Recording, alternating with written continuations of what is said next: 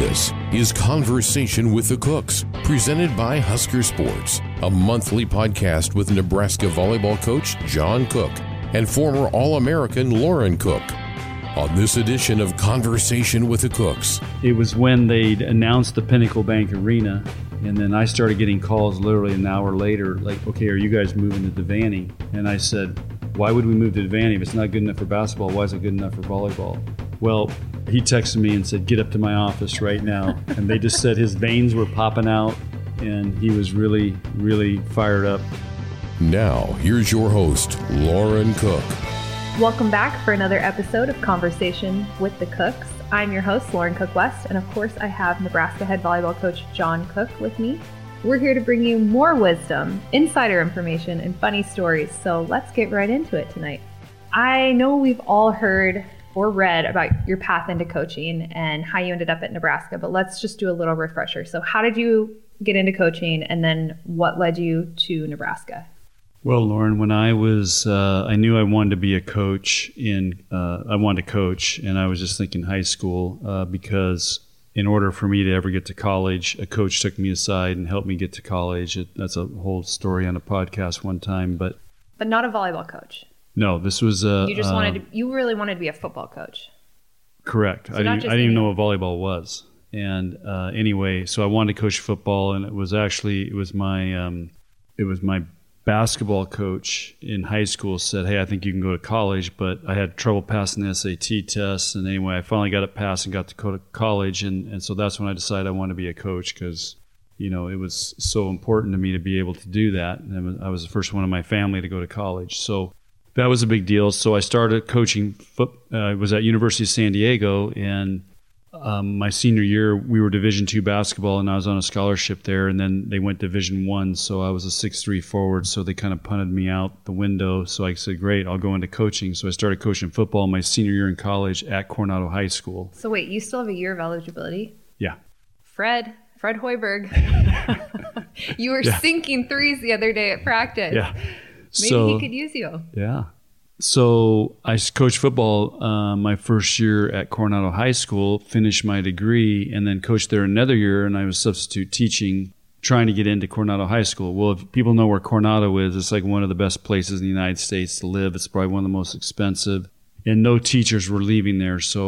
But my second year, actually the defensive coordinator came down with mono, so they named me the defensive coordinator. We won the conference. We led the conference in defense, points scored, and went on. And we lost to Lincoln High School in the CIF playoffs, who had Marcus Allen, who went on to be Hall of Fame, Pro Bowler, all that stuff. So needless to say, they were a little better than us, and him and his brother were playing. So then I coached one more year of substitute teaching and coaching football at University High School, thinking I could get in there. I couldn't get in. And then the small school where I had actually done some student teaching right up the road from University of San Diego offered me a teaching job, and they said, but you have to coach all the girls' sports: volleyball, basketball, softball, girls' track. So I said, great, I'll take it, because they gave me an apartment, which is a big deal in San Diego at the time because it's so expensive to live there. Your mom and I got married, and everything was great. She was working for Price Waterhouse. I was teaching and coaching and had summers off, and it was awesome. So my life was fulfilled, and that's exactly what I wanted to do. How I got to Nebraska? Well, at the urging of your mother, first of all, I started coaching volleyball, and we were very successful. We went to the CIF playoffs, and in year 4, we won the whole state, which was unheard of from a team from San Diego. Because in LA and San Francisco, they had club volleyball, but in San Diego, they did not. So at the urging of your mother, she said, why don't you go get your master's in coaching? So I enrolled at San Diego State and got my master's in teaching and coaching effectiveness. Best coursework master's degree ever. It was with world-class professors. It was awesome. And really, really enjoyed it. Got straight A's and was really inspired to coach. And then also, at the urging of your mother, she said, why don't you start a club program? There's so many girls that want to play, and they have no place to play outside of high school. I said, okay, so we'll try it. And so me and another guy started this club. Well, it had boys and girls, and the thing exploded the first year. In 1988, which was the second year of the club, I had 10 top 10 Division I players on this club team because it was all the best players. There was only one club in San Diego, so all the best players came to this club team. And Nebraska came out on spring break, and we were good enough to play them. So we scrimmaged against them. I met Coach Pettit.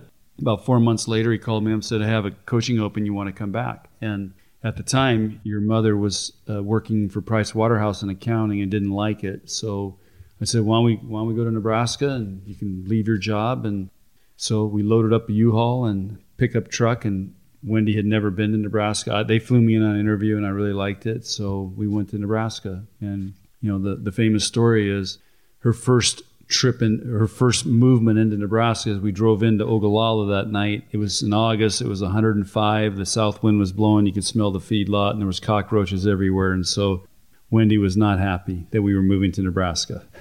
What were her exact words? She was crying and said, "What the hell are we doing here? Why are you bringing me here?" She's going to kill you for saying that on the podcast. But I was actually going to ask you about that story because it's such a good story. Now she loves living here, and she bleeds Husker. This is our home. So, all right, you've been the head coach for the Huskers for the past 20 seasons now.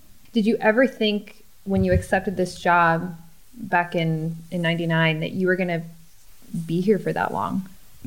I never really thought about it. I just take it year by year and go from there. I mean, the only job I would ever leave Nebraska for would be the USA team and do that. Which you got asked to I was take asked. that position. I think I've turned it down 3 times between the men and the women. Because the problem was, there's so much travel with that, and the timing wasn't right with you and your brother, so I had to turn it down. But that would be the only job I would leave Nebraska for, would be the USA team. So going over kind of just a review of your past 20 years here, you've gone through how many assistant coaches? I have no idea. A lot. We have to count them all up. We'll have to do that for the next podcast and give a head count. But your goal with them is just to essentially turn them into head coaches. I try to hire people that want to be head coaches because then they'll immerse themselves in every part of our program, whether it's camps, offense, defense, beach, academics, life skills, because they have to learn all that, if they want to be a head coach. So I like to hire people that want to be head coaches because of that reason. And then I think they're motivated, and then they've got kind of a reward at the end, of the opportunity. If they do a good job here, they'll get a great recommendation coming out of here and get a head coaching job. And that's happened for several of my assistants. Craig Skinner at Kentucky, Chris at Illinois, Lizzie Fitzgerald went to Georgia, Eric Sullivan went to Texas as an associate head coach. Trying to think of who else. Lee Mays went to Virginia. So it's a great stepping stone to get a head coaching job, and they know that. Does it wear you out? I mean, I don't think people understand how much work goes into when you bring in a new assistant coach. You're having to teach them, the Nebraska way of how you guys do things, how you run things in the program. And it's different at every school, every program's different. So is it exhausting having to constantly filter through assistant coaches? A little bit, but it's also energizing because you're working with new people, new ideas, and as I get older, I'm hiring younger people, so it helps me stay connected with that generation. They have new energy, new ideas. So for me, it's actually enlightening a little bit because I have to change with the times, and being around that younger generation helps me, I think, adapt and adjust and stay energized. So you've had a lot of assistant coach changes, but you've also had a few AD changes. I think you've gone through 5 since you've started. I started. Bill Byrne hired me. It was then Steve Peterson. Then was there Coach Osborne in between there, Sean Eichhorst, and now Bill Moose. So 5 ADs. What's been the hardest adjustment changing ADs and going through different ADs? Or maybe not even an adjustment, maybe some positives and negatives to what it's like having, it's essentially your boss. So you're changing your boss every few years. Just talk about the positives and negatives of that. Well, I think to simplify it, the best ADs are the ones that build a relationship with the coaches. They're in it with you. You feel like they're in it with you. And I call it emotional support. You feel like they're emotionally involved. They agonize over losses and celebrate with wins. And you just know that they're, like I said, emotionally involved in your program. And so that's what's, to me, separates the other ADs. And the other big thing is the ADs, I think, that set themselves apart are the ones when you ask something, and I ask a lot of crazy things, and I have, because we try to dream big. So we try to think out. Well, the latest is this new black court we have. I mean, that is like totally outside the boundaries of what to ask for. So you want ADs that'll dream big. But what I like, I think what's most important when you ask an AD, they don't tell you no right away. They say, okay, let's see if we can find a way to make that happen. And, and I do a lot of that leg work. And like with this black court, I mean, I went and negotiated so we could literally get 2 courts for the price of 1 and sold them on this alternate court that would sell them other courts. And now you look at all the courts everybody has. So it worked out as a win-win for everybody. But some ADs will say, no, we're not doing that. It makes no sense, and so on. And so the ADs say, hey, I'm not going to say no. We'll find a way and see if we can make this happen. Those are the ones you want to be around, and they're inspiring and motivating and, make it fun. But I will say this, the AD I've probably been closest to is Coach Osborne, but everybody tells me the maddest they've ever seen him, these are his players, people who've worked for him, was at me. And it was when they'd announced the Pinnacle Bank Arena, they were going to build it. And then I started getting calls literally an hour later, like, okay, are you guys moving to Devaney? And I said, why would we move to Devaney? If it's not good enough for basketball, why is it good enough for volleyball? Well, he had yet to meet with me yet to tell me that they wanted to redo Devaney to make it a volleyball facility. And I said that, and he was going into a regents meeting. And anyway, the timing was terrible. So I got a call. He texted me and said, get up to my office right now. And they just said his veins were popping out, and he was really, really fired up to see me. And anyway, he goes, I'm not going to make you move to Devaney, but we're doing all this. It's right there. You could increase your attendance. And I said, okay, Coach, here's the deal. We do it. There's 8 things that have to happen. He said, what are they? And we wrote them down right there. And one of them was to shrink it and make it, because we wanted to make it intimate like the Coliseum. And so we had to increase women's bathrooms. I mean, it was all the things that the Coliseum was lacking, but we wanted to bring the Coliseum over there with us. And he said, okay, we can do these. So here we go. And I still went screaming and dragging my feet, but, it's been a great move for us. Now you and T.O. are BFFs. Oh, yeah. Coach Osborne and I are, T.O. and I are buddies. So, but yeah, we bonded on that day. Another BFF of yours, the word on the street, is Coach Frost. Can you confirm or deny this? Yeah, Coach Frost and I go way back. When he was playing pro, he would come back and work out in the Coliseum, played basketball together. We played golf together. And so we just got to know each other. And then I continued to follow his coaching career and stayed in touch. Whenever I'd see him, I'd ask him questions. He invited me to come out to Oregon and watch him train. And I followed him when he was down at UCF. And we just stayed in touch. And he's a great guy and loved talking with him. And I think he admires our program. And really our connection started when it was over his grandmother. And his grandmother was living in North Lincoln, and she loved volleyball. So I helped him get tickets to come to a match in the Coliseum back when he like I said, he was playing pro, so he was coming back and forth. So we got her into a match, took great care of her, got her set up, and she was in the 80s or 90s. And so anyway, it worked out really, really well. And his grandmother would watch every match. And as she got older and older, she had to get closer and closer to the TV to hear it and see it. And so anyway, we always just stayed in touch because of his grandmother. And so that was a special connection. Like so many stories, we hear about families and grandmothers and relatives and their connection to Nebraska volleyball that kind of pulls everything together. Has he offered you a football coaching job? No, but for example, this spring, I was in their spring meetings watching video with offense one day and then defense with the next day. And, it was like I was part of the staff. That's how they treated me. Were they asking for your opinion or advice? Or Not really. I was more asking them questions. But it was just really interesting to see how they operate and how they do things. I learned a lot. And I'm just very appreciative that all the football coaches here that I've been here with have been great. And they accept us. They love volleyball. They respect volleyball. And I always feel super welcome. I mean, I've traveled to bowl games with different teams. I get to be on the sidelines if I want. Actually, with Bo, I was actually on the headsets for a game down the sidelines. So, were you really? Oh yeah.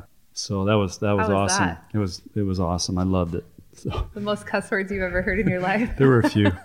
It was a very stressful game too. So there was lots going on, and it was anyway. I just felt very privileged to be able to do that. I remember Coach Pelini was very supportive of Husker volleyball, and it seems like Coach Frost is too. Does Coach Frost ever come watch video with you guys? No, he hasn't. He's been a little busy. I know he's done a pep talk. Yeah, he's done a pep talk, and he's come. He'll come to our matches for a little bit.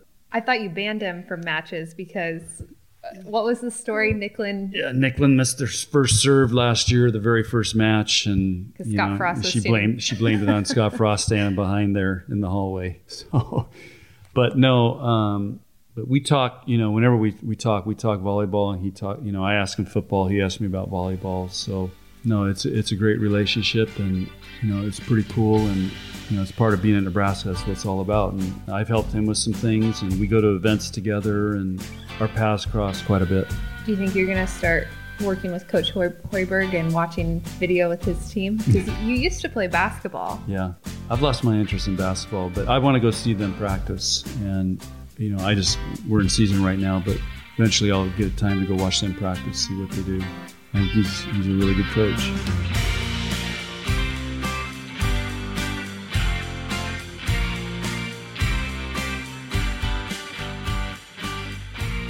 So we all know coaching is a tough profession, and especially at Nebraska where expectations are just so high.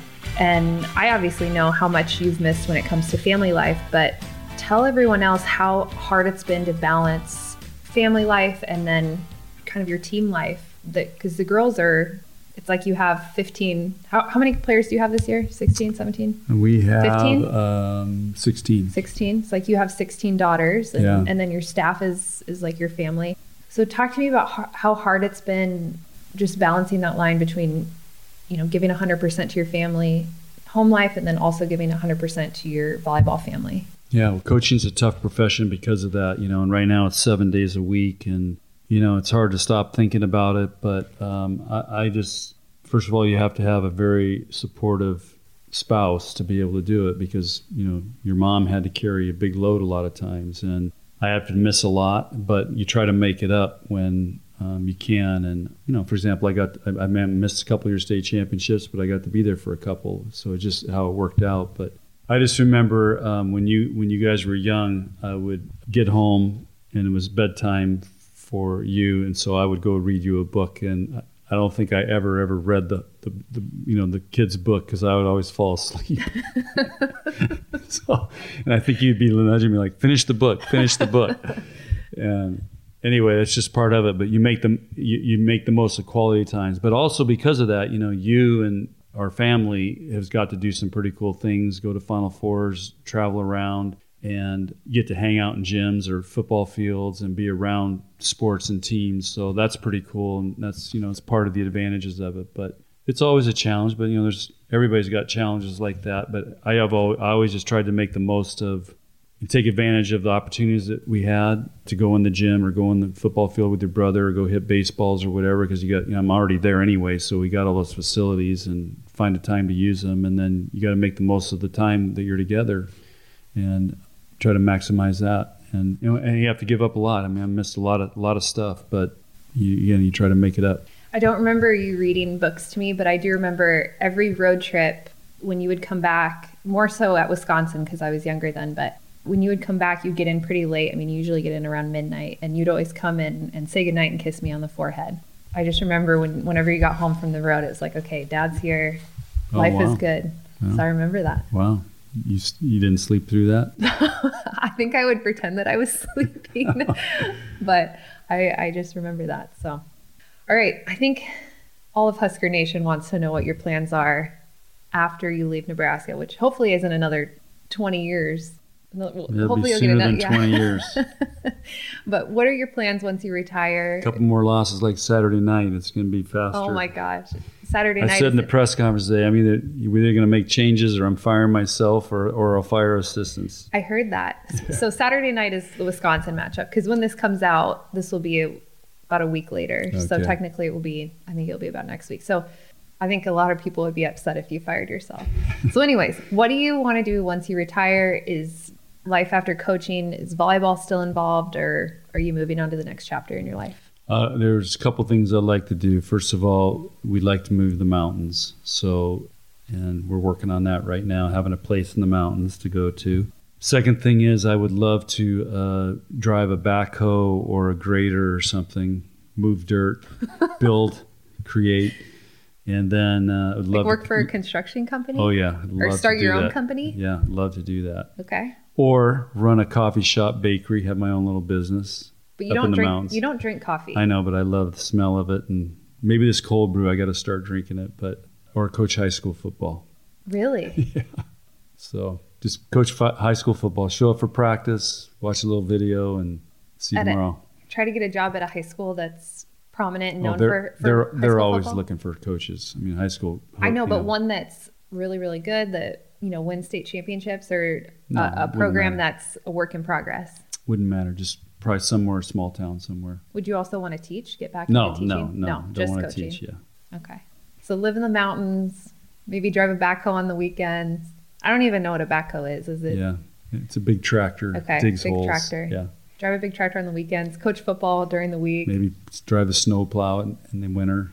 And then have a little coffee shop. Yeah, I'd love. Yeah, hang out with the boys, talk to the farmers, do that stuff. I'd love to do all that stuff. I'm not going to go down to Arizona and play golf. That's not what I want to do. You want the snow? I thought you wanted to drive a snowcat up the ski mountain. I would love to do that. That would be the next step. But I got to learn how to drive the baby ones first. Okay. Is it hard to learn? Well, yeah, it's a big equipment and it's technical driving, and yeah, got to drive in bad conditions. So. Hey, you got your pilot's license, so I'm sure you'll be able to drive a backhoe. I hope so. Will you do any flying once you retire? Because you got your pilot's license and you were flying a lot, and then I think you just got too busy, which you're always busy. So I don't know how you found time to get your pilot's license in the first place. But do you think you'll start flying again? Possibly. What happened was, in 2009, I decided I needed to do something. In fact, one of my kind of advisors told me, you got to do something so you don't think about volleyball all the time. So my choices were, I came up with two choices. Learn to play the guitar, because I wanted to do something I'd never done before. And I wanted to be coached by somebody, because I was burned out on coaching. So I wanted to be coached by somebody okay, what do I like? How do other people coach? And I just felt like I just hit the wall. And so I thought, okay, guitar, somebody could coach me how to play guitar. You would be terrible at playing the guitar. Yeah. Or I'd been flying around a lot with some pilots, going around speaking and stuff. And actually Todd Duncan, who owns Duncan Aviation, goes, why don't you buy into one of our planes and get your pilot's license and fly yourself? So I thought, okay, maybe that's it. Get my pilot's license. So I started the guitar first because it was a lot less expensive. And you took guitar lessons? Oh, yeah. So I found this guy. He was really good. And we started off, and after about 3 sessions, I'm like, no way. This isn't going to work. But he was really good. I just this is too hard. It takes too much time. My fingers hurt. And so I'm not musically inclined. So I started my pilot's license and loved it. Except it was very stressful. Anyway, about 3 weeks into it, I was loving it and doing great. And then we did crosswind landings one day, and I was terrified, got out of the plane, told my instructor, the guy was coaching me, who was awesome. And he really changed my perception about how to coach. And I said, I'm done, I quit, I can't do this. And that's when he told me, he goes, you just got to trust your training. And that's why, how many times have you heard that? My players have heard that. We talked about it today in practice. You got to trust your training. And if you just focus on trusting your training, you can, do tough things. So I got back in and trusted my training and got my pilot's license, and then was really training hard, got my instrument rating. And then we started beach volleyball, and that really took a lot of time, because I would do that kind of in the winter is when I could really train, and then I'd fly in the spring. And so anyway, it's something you got to keep up with. You just don't hop in the plane every 6 months and fly somewhere. You need a lot of repetitions and beyond it. But anyway, that's what I did, and it was a really great diversion. And I used going around speaking and recruiting as part of my training. So I would go to Minneapolis, Des Moines, Kansas City, Denver, and I would take a pilot with me and do my training, go recruit, and then come back.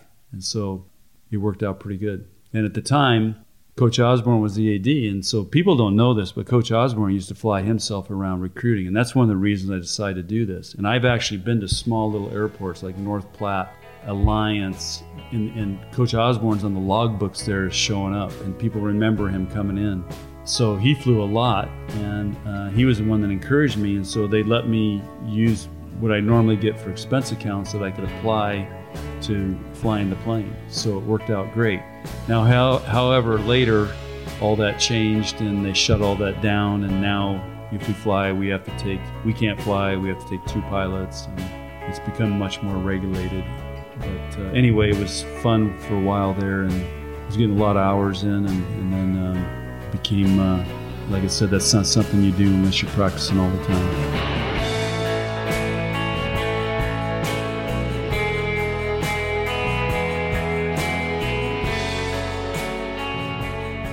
All right, so it's finally time for our cook confession and our cook lesson. Hopefully you have something prepared this time, since the past 2 we're over. Yeah, Lauren, I think about this all day long. All right, so my cook confession. I just gave you a bunch of confessions. I want to coach high school football. I want to drive a grader or backhoe. I'd love to open a little coffee shop, bakery. I mean, those are some big confessions right there. Those aren't really confessions. Those are goals, things that you want to do. But here's my confession. So I got caught once sneaking out in high school, and I had a 9 p.m. curfew, which I understand why you guys did that, but I got caught once sneaking out, but it happened more than once. I hope your mom doesn't listen to this. So there you go. Putting that on the table and confessing that now. Thank you, Lauren. And then my cook lesson is the great ones adjust. Okay. My confession is that I always have you or Lindsay pick out what I wear for matches. So I always bring. That's a good one. Like the other night, I brought 3 things because I couldn't decide. So you weren't there, so Lindsay picked it out. So if anybody doesn't like what I dress, blame it on you or Lindsay. But I always go and buy the shirts to start with. So the shirts, I'm going and sourcing and finding the shirts, and then you're just bringing it to the match and making a game time decision. Yeah. We just got. You have new shoes for this year. Oh, I know. Some new shirts, new pants. Out. Yeah. Okay, what's your lesson? Yeah, you cost me a lot of money buying all that stuff, by the way. But people comment, and I've received tweets before. People ask me, "Where did you get Coach Cook's shirt from? I want to get it for my husband, or I want to get it for my brother." And so you're a style icon. Yeah. Wow. Okay. That's pretty cool, huh? What's your lesson? My lesson? What do you mean lesson? Your lesson. What do you want people to know? What do you want to teach them? Piece of advice, words of wisdom. Piece of advice. Oh, jeez, Lauren. That's hard. Piece of advice. What was I telling my team? What was my thinking this week? I think you were talking about, when I was there, being present. Something about being present, being in the moment, point by point or something. Yeah, we always talk about that, but that's no big lesson. I think I think probably the lesson that resonates most with me is continuing to dream big. Don't let people tell you no. And that we have, that's kind of our theme, is dream big at Nebraska. And some of the things that Nebraska volleyball has accomplished, if we didn't have that mindset, that would have never happened. And I look at Coach Frost right now. He's setting the stage for dreaming big and bringing this football program back. And it always doesn't happen right away. And same with us. I mean, there's years where you think, we're never going to get this done, and we're never going to be any good. We went a long stretch with never going to a Final Four, and everybody's questioning it. But you just have to keep dreaming big. You keep working at it. And when things don't go your way, you let that energize you to how to. As I tell our team, you got to dare to be great. And so anyway, there's what I've been thinking about with our team right now. That's a good one. Well, thanks so much for listening to this episode. We'll see you next month. Go Big Red. Conversation with the Cooks is presented by Husker Sports, featuring Nebraska volleyball coach John Cook and former All-American Lauren Cook. Project manager is Michael Zorb. Edited by Josh Hilkeman. Sound design by Brett Whitty. Voiceover by Mike Elliott. Cover art provided by Sam Noonan. To find other Husker Sports podcasts, subscribe to the Husker Sports Network wherever you listen to podcasts, or listen and find out more at huskers.com/podcasts.